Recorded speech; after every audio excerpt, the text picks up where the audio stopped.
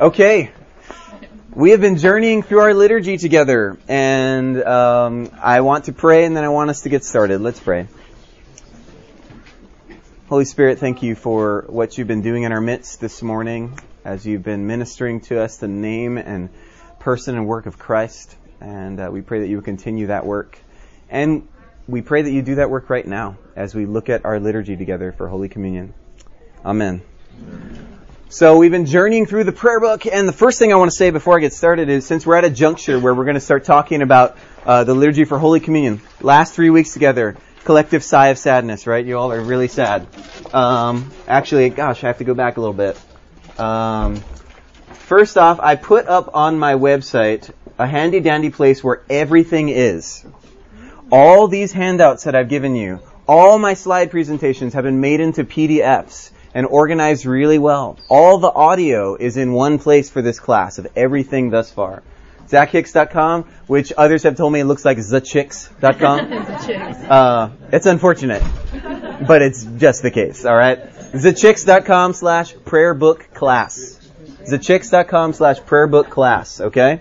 You can go there and get the audio. Of course, you can get the audio on Advent's website, but I thought just in the expediency, for my sake, I threw it up all onto my site, so you can grab it there. And as we get future weeks of this stuff, where it's the annotated leaflet, that'll continue to go up there. So the full leaflet of morning prayer is up there. And don't forget to get yours after. I've got a hard copy for you back there. But that stuff hopefully will just help you and be a resource for you as we go through it. Today, oh my goodness, we have so much to go through. But I want to remind us of what we're doing. These goals. Hi, standing room. Sorry. I don't know what to do for you. Maybe over there's some seats on the ledge. That's about it. Our goals for this class are to better connect our head and our heart in worship. I hope that started to happen a little bit as we've been doing this together. And the second goal is to tune our ears to hear the gospel. If the gospel really is, as Paul says, the power of God unto salvation, this is what the goal is to tune your ears to hear the gospel and re-articulate it another way. What we're trying to accomplish and what we believe that the prayer book is attempting to do, what the Reformers attempt to do, what we are wanting us to experience in the midst of our liturgy is this: the unleashing of the Word of God to convert the heart through the power of the gospel. There's really nothing short of death and resurrection that's supposed to occur again and again as your old Adam, your old Eve, is confronted again by the law of God and killed and pinned to the ground, and then Jesus comes forth mighty to save, and the new Adam, Christ, rises up by the power of the Holy Spirit in you. That's the experience of what we're trying to accomplish on Sunday mornings. And so again, I wanted to remind you of those resources. All right. So now we're starting our journey toward Holy Communion. And just like we did for morning prayer, here's a list of all the things we do. Is that not overwhelming? Is that not overwhelming? I mean, look at all these things that are involved. How do you make sense of this? Well, a lot like the way morning prayer works, the Holy Communion service is structured with a very ancient two-part structure. The first part has been most often called this, and I'll explain why we have a little bit of a rub with this language here at the Advent. But the first part is most often been called the Liturgy of the Word. Because in this first half, you have a ministry of the Scriptures. The Word of God coming through the Scriptures, coming at you. Coming at you in the reading of the Scriptures and in the preaching of the Scriptures. And this historically has been called the Liturgy of the Word. In the second half, beginning with the Great Thanksgiving, at that juncture, right after kind of the welcome and sermon and offertory, those kinds of things. It's important, by the way, that the offertory be understood as being here, rather than as the beginning of the communion liturgy. Very important to Cranmer. I'll tell you why in a few weeks, or maybe at the end of today if we have time. Part 2, the Liturgy of the Upper Room. So the Liturgy of the Word and the Liturgy of the Upper Room. This is very ancient and very historic. This structure may be one of the earliest structures of gathered, organized, codified Christian worship that we have. Because when we look into some of the earliest manuscripts of the way Christians did worship, they seem to have this two-part structure. And this two-part structure was partially theological, partially practical. Here's the reason it was practical. Early Christians, when they gathered, would open up the whole service to believers and non-believers alike for the liturgy of the Word, for the ministry of the Word. But when it came time to receive communion, they dismissed the non-believers, the non-Christians, the people who had not professed faith in Christ. And so it was only Christians experiencing the liturgy of the upper room. And so that's part of the reason for this two-part structure historically, is that's the way they did it. But as we'll see, there's some theological import to it as well. One of the sticking points that the Reformers would have with this language today, especially Luther, especially maybe Cranmer, in the way that this is talked about, is that it's a little bit of a misnomer to say that the Word is only ministered in Scripture reading and preaching. Because the Word, according to John 1, is Jesus. The Word is Jesus Christ. And chiefly and most clearly, we hear Jesus and receive Jesus through the preached Word, as Romans 10 tells us. But we also hear the Word through the sacraments.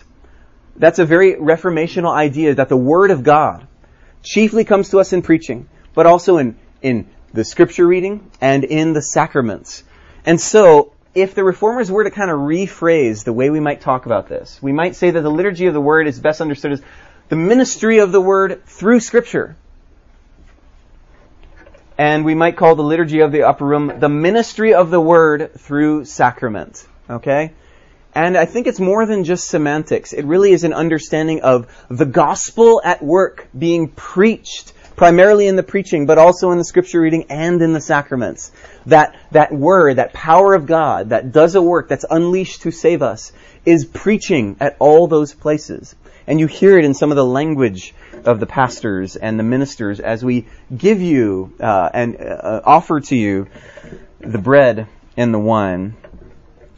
I want to just briefly talk about the difference between Holy Communion and morning prayer. One stark difference is Holy Communion is, by and large, less of a prayer service.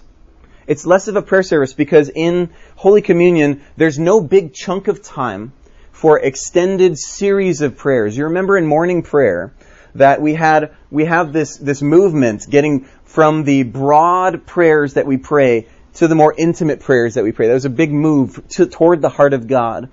For various reasons, not all those prayers are there. We don't have we have the collect of the day, for instance, in Holy Communion, but you don't hear the other collects. You only have the prayers of the people and prayers of intercessions, but you don't have the suffrages, that back and forth between the congregation. And the Lord's Prayer isn't part of that aspect of the prayer. It's brought into the communion liturgy as well. So that's one big difference between morning prayer and Holy Communion, is that morning prayer, given its name, is dedicated to giving the people of God an opportunity for a lengthier prayer session. Holy Communion is giving you some other things, of course, that morning prayer is not. But that's one difference that I'd like to point out. And I'd like to just sort of talk through, as we go through, we're going to walk through the liturgy of the Word today. I don't know that we're going to get all the way to the end. But one thing I'll say structurally, if you were to look at your prayer book and then look at the way Advent does the communion liturgy, one thing that's just different, and it's for basically a practical reason, is in the prayer book, the sermon comes right here after the gospel reading. That's where the prayer book has it. It's sort of the pinnacle of the ministry of the reading of the Scriptures, is the preaching of the Scriptures. And then we have the Nicene Creed. But we've moved it over here. We've moved the sermon, after a considerably more longer length of time, where we've got a lot of other liturgical actions going on. Several things. It's, first of all, to parallel it a little bit more with morning prayer, so that some of the ways that we work with our kids in dismissal, if kids are dismissed really early in the service, the children's programming has a lot more time to deal with the kids or to work with the kids. And that's okay, but given how much we're constantly alternating these things, it's a bit helter-skelter. And so that's definitely one of the practical reasons, but maybe one of the more important reasons, because pragmatics shouldn't drive anything. They should follow suit with your theology and your philosophy, is that we want our kids to be here longer in the worship service, especially for this moment of confession, declaration of forgiveness, and the comfortable words. We want our children to be diving into what I said in the first few weeks of class, the ruts of righteousness. This repetition of confessing your sin and saying, I'm sorry, God. And then hearing God say to us through broken mouthpieces like me, you're forgiven. And then hearing God tell us, come to me all you who are weary and I will give you rest. There's nothing more important in a worship service for our children to hear again and again and again than Jesus loves you and He is for you. And so that's one of the reasons that we move the sermon to this moment right here, and actually helps a little bit make theological sense of the offertory as well. I want to read to you what I have here on the front page, the last two paragraphs. In talking about this structure of the ministry of the Word through Scripture and the ministry of the Word through sacraments, the Word in the upper room. The Book of Common Prayer has preserved this layout, this historic Christian layout of a two-part structure, in keeping with the ancient structure of the Christian liturgy. Listen to this. In the 16th century, many reformers across Europe were concerned about how convoluted this ancient service had become throughout the medieval era. They wanted to return to worship's simplicity. They went back to earlier sources, studying the liturgical outlook of the Church Fathers. I don't know if you realize this, but some of the best scholarship of the patristics or the early church in the 16th century were done by Protestants, the Protestant reformers, particularly Calvin, to a lesser degree Luther, definitely Cranmer. These were people that were encouraged based on the humanistic kind of impulse of the time to go back to the sources.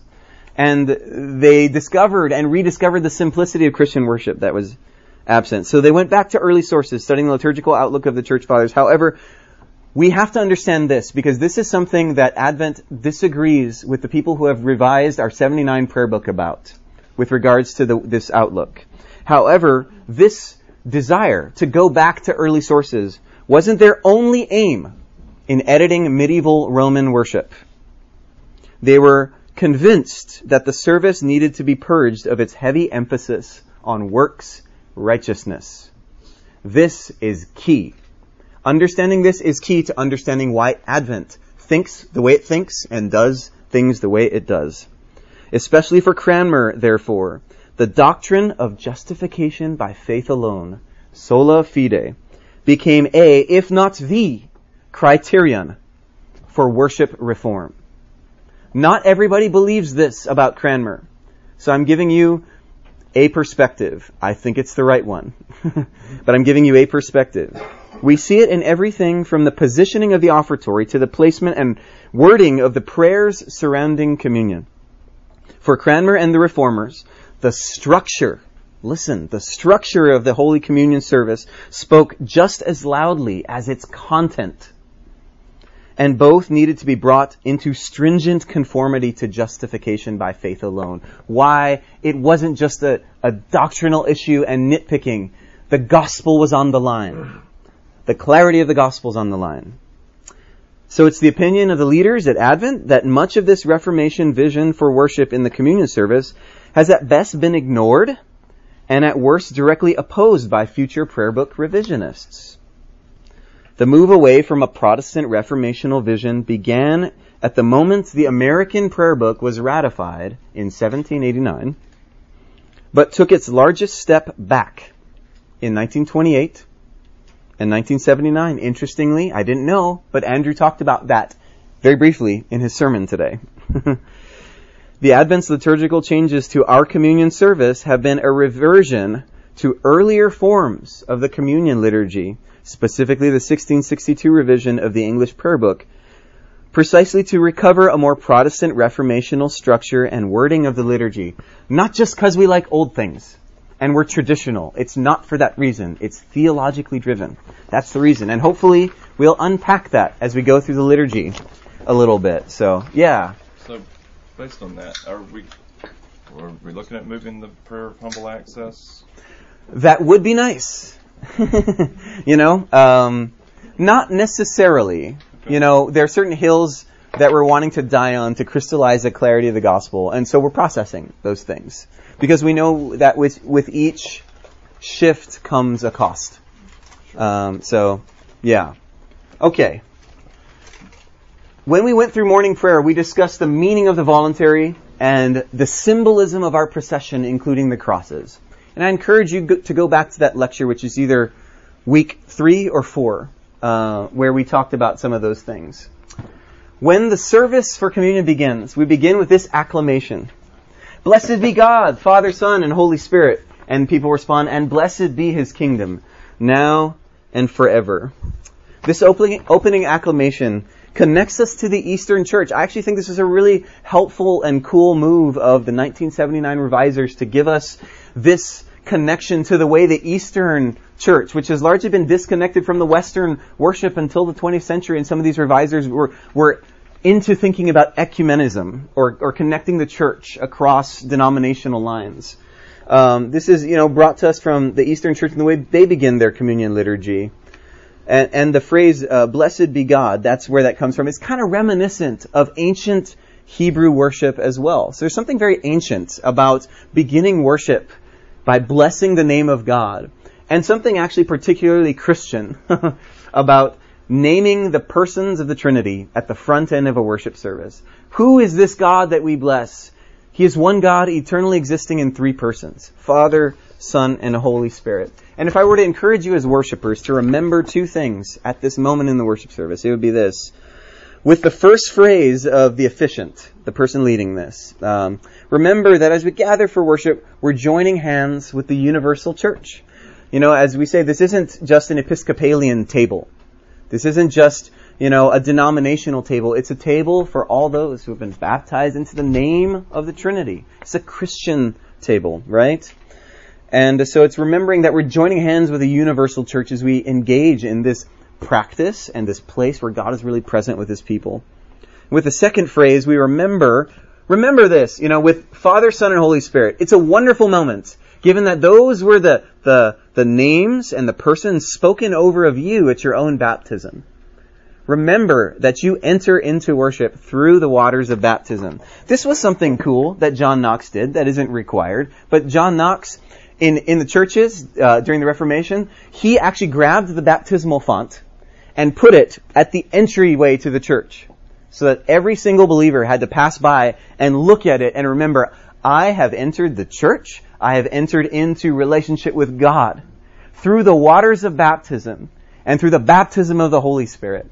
And being reminded of that we come through the flood, the death and resurrection, is a marvelous picture. And, that's what I would encourage you to cling to. Now, this is awesome. I love the collect for purity. This had earlier forms, but this is definitely Cranmer's reworking. The earlier forms, believe it or not, weren't spoken over the congregation at all. Medieval worship was a very sort of quiet and private experience, and at this moment, this was for the priest to mumble by himself, inaudible to the congregation, to sort of purify themselves as the mediator between God and humanity. And instead, Cranmer and the Reformation gave this collect for purity to the priesthood of all believers, to hear and to pray in our hearts together. And so we hear this phrase, Almighty God, unto whom all hearts are open, all desires known, and from whom no secrets are hid. Cleanse the thoughts of our hearts by the inspiration of Thy Holy Spirit, that we may perfectly love Thee and worthily magnify Thy holy name through Jesus Christ our Lord. This prayer is such a perfect setup to everything that worship is and does. It gives you the full philosophy of worship. We talked about how worship is ultimately unleashing the Word of God to do that work of converting your heart. This is the summary of that. I think sometimes we have a rosy picture of our hearts being open. Oh my God, my heart's open to you today. Cranmer had a much more bloody picture in mind, especially if you think about the passage of Scripture that this is hearkening to in Hebrews 4, where it says, the Word of God is living and active, sharper than any double-edged sword, dividing joints and marrow, cutting up bones. What is that about? That's sacrificial language. When we enter into worship, nothing short is going to happen, but God is going to cut you up and open you up. Worship is nothing more and nothing less than open heart surgery. In fact, it's heart replacement, okay? It's replacing your stony, cold, dead heart with the heart of the Spirit of the living God, Jesus Christ, the heart of flesh, all right? And so when we say my heart's open, hear that saw cutting open your sternum. All right? Hear that saw starting to expose you for the fraud and the sinner that you really are. You thought you could do a good job covering over yourself and hiding this week. And you thought maybe that all your beautiful dress and makeup could sort of cover over the fact that you're a desperate person in need of the grace of God yet again today. You thought you could hide. And God's like, nope, I'm calling you out right at the front end, right? All desires are known. He knows every one of your desires, and that's much deeper than your actions. Medieval Roman worship was all about behavior modification and making sure you did the right actions. They were all about sins, particular sins that needed confessing, right? The Reformer said sins actually have root in sin, in a state of a damnable state before God, because these desires are bent in the wrong direction. I don't even have the power to choose the right things, right? And the proof's in the pudding, people. You know, you don't need to, I don't know. This is obvious to every last one of us when we're honest with ourselves, okay? All your desires, and from whom no secrets are hid, just to make sure. Think you're hiding something? No secrets. No secrets. The all-seeing eye, right? So God, this is what we need you to do in our worship service. Cleanse the thoughts of our hearts by the inspiration of thy Holy Spirit. To the end, there's always fruit being displayed in the liturgy. What's the result of this? That we might actually perfectly love thee through Christ and worthily magnify. There's a lot of magnifying of God's name, but is it worthy? Is it worthily magnification? Worthy magnification? We want this to be the end game, the fruit of the gospel. Through Christ our Lord. That's not an inconsequential phrase. The collect for purity is our collect. And it begins communion by saying, this is what's going to happen. You're going to be cut open. And there's some wonderful passages of Scripture to check out. Matthew 6, I have them in there. Psalm 139, John 16:8. Read this prayer sometime and then go through those passages of Scripture and see all the allusion that's being hearkened to. And then we move, I just wanted to point out that even this moment is Trinitarian. Even this prayer, Almighty God, Father, all hearts are open. And it's done by the inspiration of the Holy Spirit through Jesus Christ. Lots of Trinitarian stuff coming at us at the front end. Just to remember, who is this God that we serve? We then move into the summary of the law. This is a unique move of the Reformers and Cranmer. Before the Reformation, they didn't do this kind of stuff. They didn't recite the Ten Commandments. They didn't recite the summary of the law. But the Reformers had an outlook that it is the law of God that is the first voice of a two-voiced way that God speaks to His people. The Reformers articulated it as law and gospel. Paul articulates it in places like Romans 3, 2 Corinthians 3. Those kinds of places, the distinction between law and gospel. It's very important.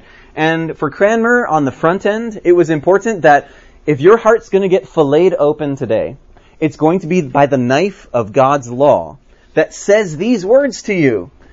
And we should really hear them not as, we'll get to that. Hear what the Lord Jesus Christ saith. You shall love the Lord your God, and make sure you hear this word with all your heart, and with all your soul, and with all your mind. This is the first and great commandment. There's an implied question here in that moment. What is the implied question? How well have you done at that this week, O Christian? How well are you doing with that? Is that going well for you? Do you love God with all your heart, with all your soul, with all your mind this week? Do you love your neighbor as yourself? On these two commandments, this is the summary. This is it. This is the heart of God. This kind of rule and law of love. How well did you do? And everyone's heart should go, abject failure. Abject failure. Which is why. Which is precisely why. Immediately after the law of God is read, there's only one response. It was the same response of Isaiah when he said, woe is me, for I'm a man of unclean lips. It was the same response of Mary that we just heard in Gabriel's coming to her and saying these things. She said, I'm not worthy.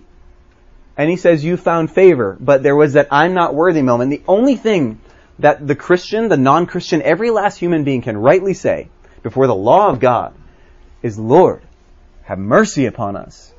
Christ, have mercy upon us. Lord, we need to say it 3 times just to get it through our thick skull, We need to say it that many times, right?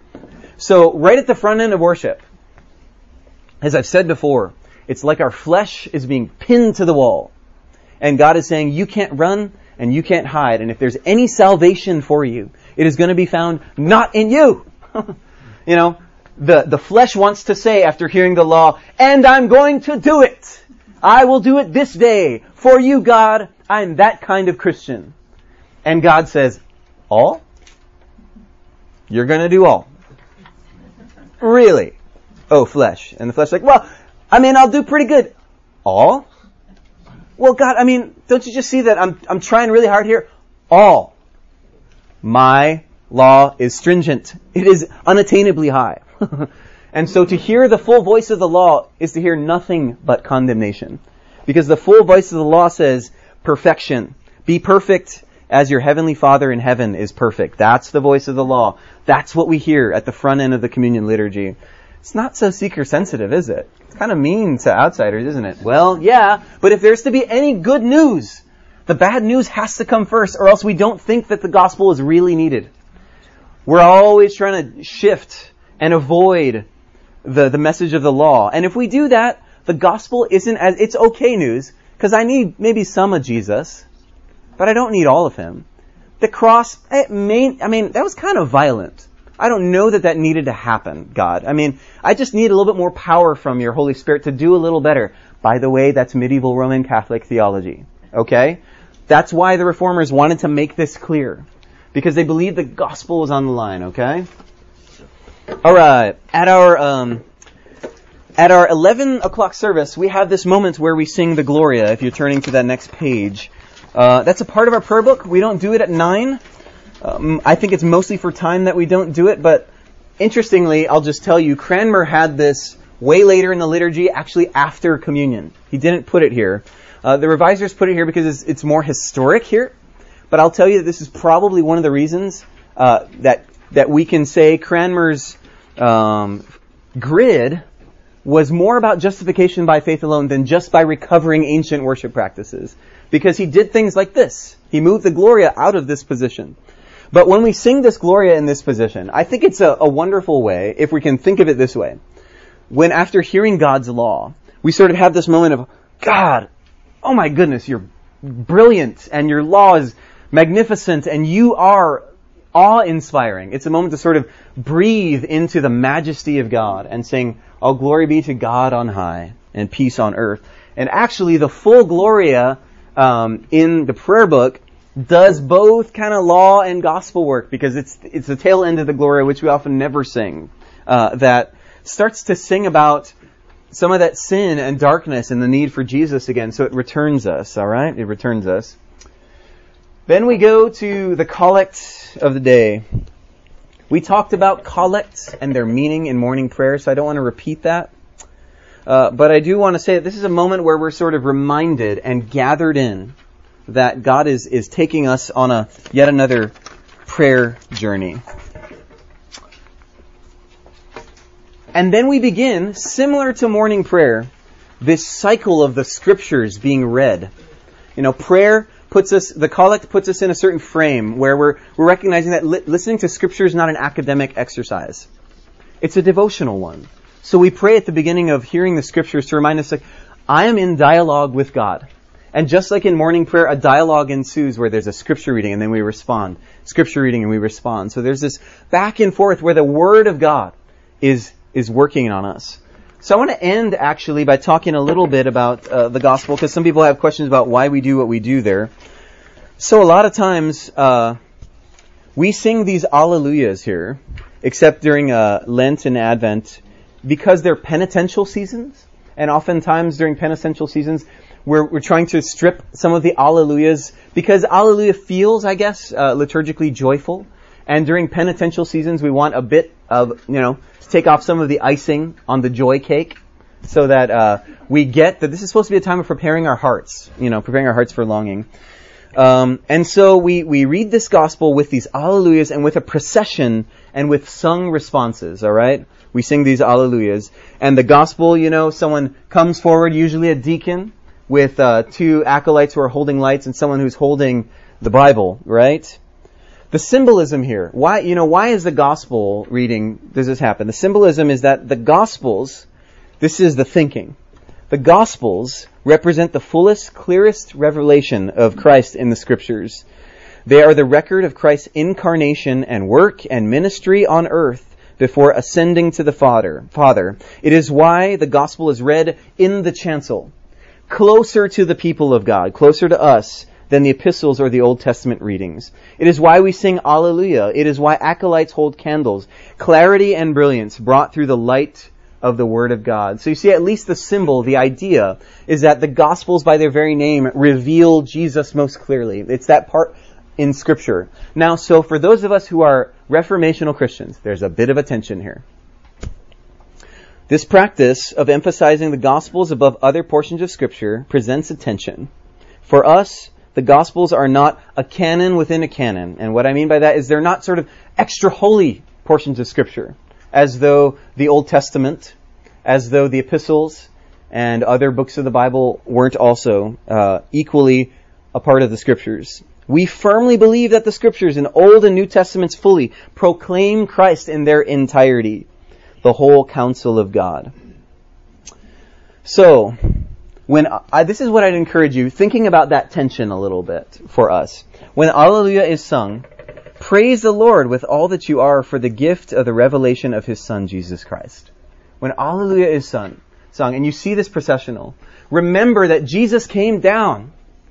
Jesus came near to us, and the symbol of the light drawing near is the symbol that God didn't stay way back in heaven, but came to us in Jesus Christ. And when we sing, Alleluia, Alleluia, Alleluia, we're praising the Lord.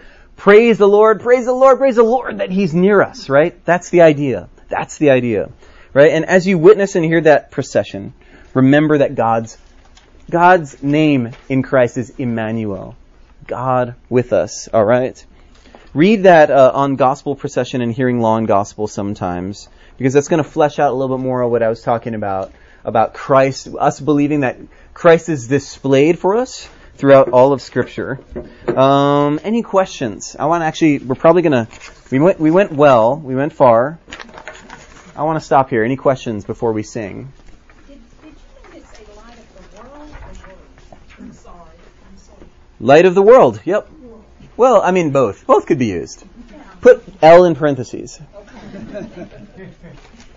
He's the light of, that's His name, light of the world. But it's certainly the light of the Word. Yes? In the original liturgy, did they recite the Ten Commandments? You mentioned Yeah, there was a question yes, Cranmer's liturgy didn't have a summary of the law. It had the full-blown 10 Commandments. And we, from time to time, to steal a word from our confession, do this. We will do the full 10 Commandments, And there's a strong power in hearing those commandments and saying at the end of every commandment, Lord, have mercy on us, incline our hearts to keep Thy law, to keep this law. Because really the only way we're going to get through it. And, I would say that the reason, ultimately, that we don't do it all that often is because our communion liturgy, we're always running up against the clock a little bit. And so the summary of the law, and people talk about it this way, interestingly enough. The summary of the law is the positive articulation of God's law. God's law works this way, love. That's what it means. And the 10 Commandments are the negative articulation in the sense of it's telling you not to do some things. It's prohibitions, right? You shall do this, but eventually it's like thou shalt not, It's getting into some things that are more of the specifics and the nature. And probably the best answer is simply that we do, but it would be good for us on occasion. Remember and hear the 10 Commandments, especially because they're there for us as Judeo-Christians, the summary of our ethical makeup and our ethical body, right? Good question. Anything else? I'm sort of. I'm sorry, what? Is there a particular time in the year when the Ten Commandments are read? I don't remember hearing it. We did it a couple weeks ago. We vary it pretty regularly at the 5 o'clock service. 7:30 also does this more. I think it would personally be more appropriate for penitential seasons like Advent and Lent. It could be something good. Yes, coffee. I'm caught in the tension between Cranmer's prayer book, his original prayer book in the 1662. Right. 1662 had the influence of the Cromwellian Reformation Right. in the Republic era. Mm-hmm. And the absence of the church's influence in the crown and yak and blah blah. Right. And Cranmer had been dead for quite some time when the 1662 book Right. came out. How can we resolve what tensions seem to be between the 1549 and the 1662? Well, he's asking the question of how can we resolve the tensions of between, I think you might mean 1552 and 1662. How do we resolve some of those tensions? I think one of the ways, without answering the question, is to investigate them and the revisions in their context. Because there were just some things going on in England that were not present theological and pastoral issues that had developed as a result of the Protestant Reformation rubbing up against the unique issues of England in the 17th century. And therefore you have to ask, what were those people saying about those revisions? What were the arguments, for instance, when the Puritans at the Savoy convocation, what were those arguments that they were lodging? What was the debate between the Laudians, and people like that? And you just have to start to ask those questions. I haven't given you the answers, but I'm helping to frame what the questions are. Any other question before we sing? One more. All right, we're going to sing. So, given that we're in the Advent season, and given that we're talking about the communion liturgy, I love this Advent hymn. It's actually one of my favorites. Number one, it displays some of the mystery that is the encounter with God, the Word of God at the table. Number two, it harkens to some of this encounter with God's glory at the front end of the service, but particularly this line in the second verse at the end. Well, let me just read the whole verse because it's powerful. King of kings, yet born of Mary, as of old on earth he stood. So the ancient Word of God, Jesus, pre-incarnate Jesus, the guy who was there at creation, Lord of lords in human vesture, in the body and the blood. Just good writing. He will, listen to this, He will give to all the faithful His own self for heavenly food. Man, when you think about the glorious, transcendent Word of God, creating the world by the word of His mouth, by Himself, through the power of the Spirit, out of the Father.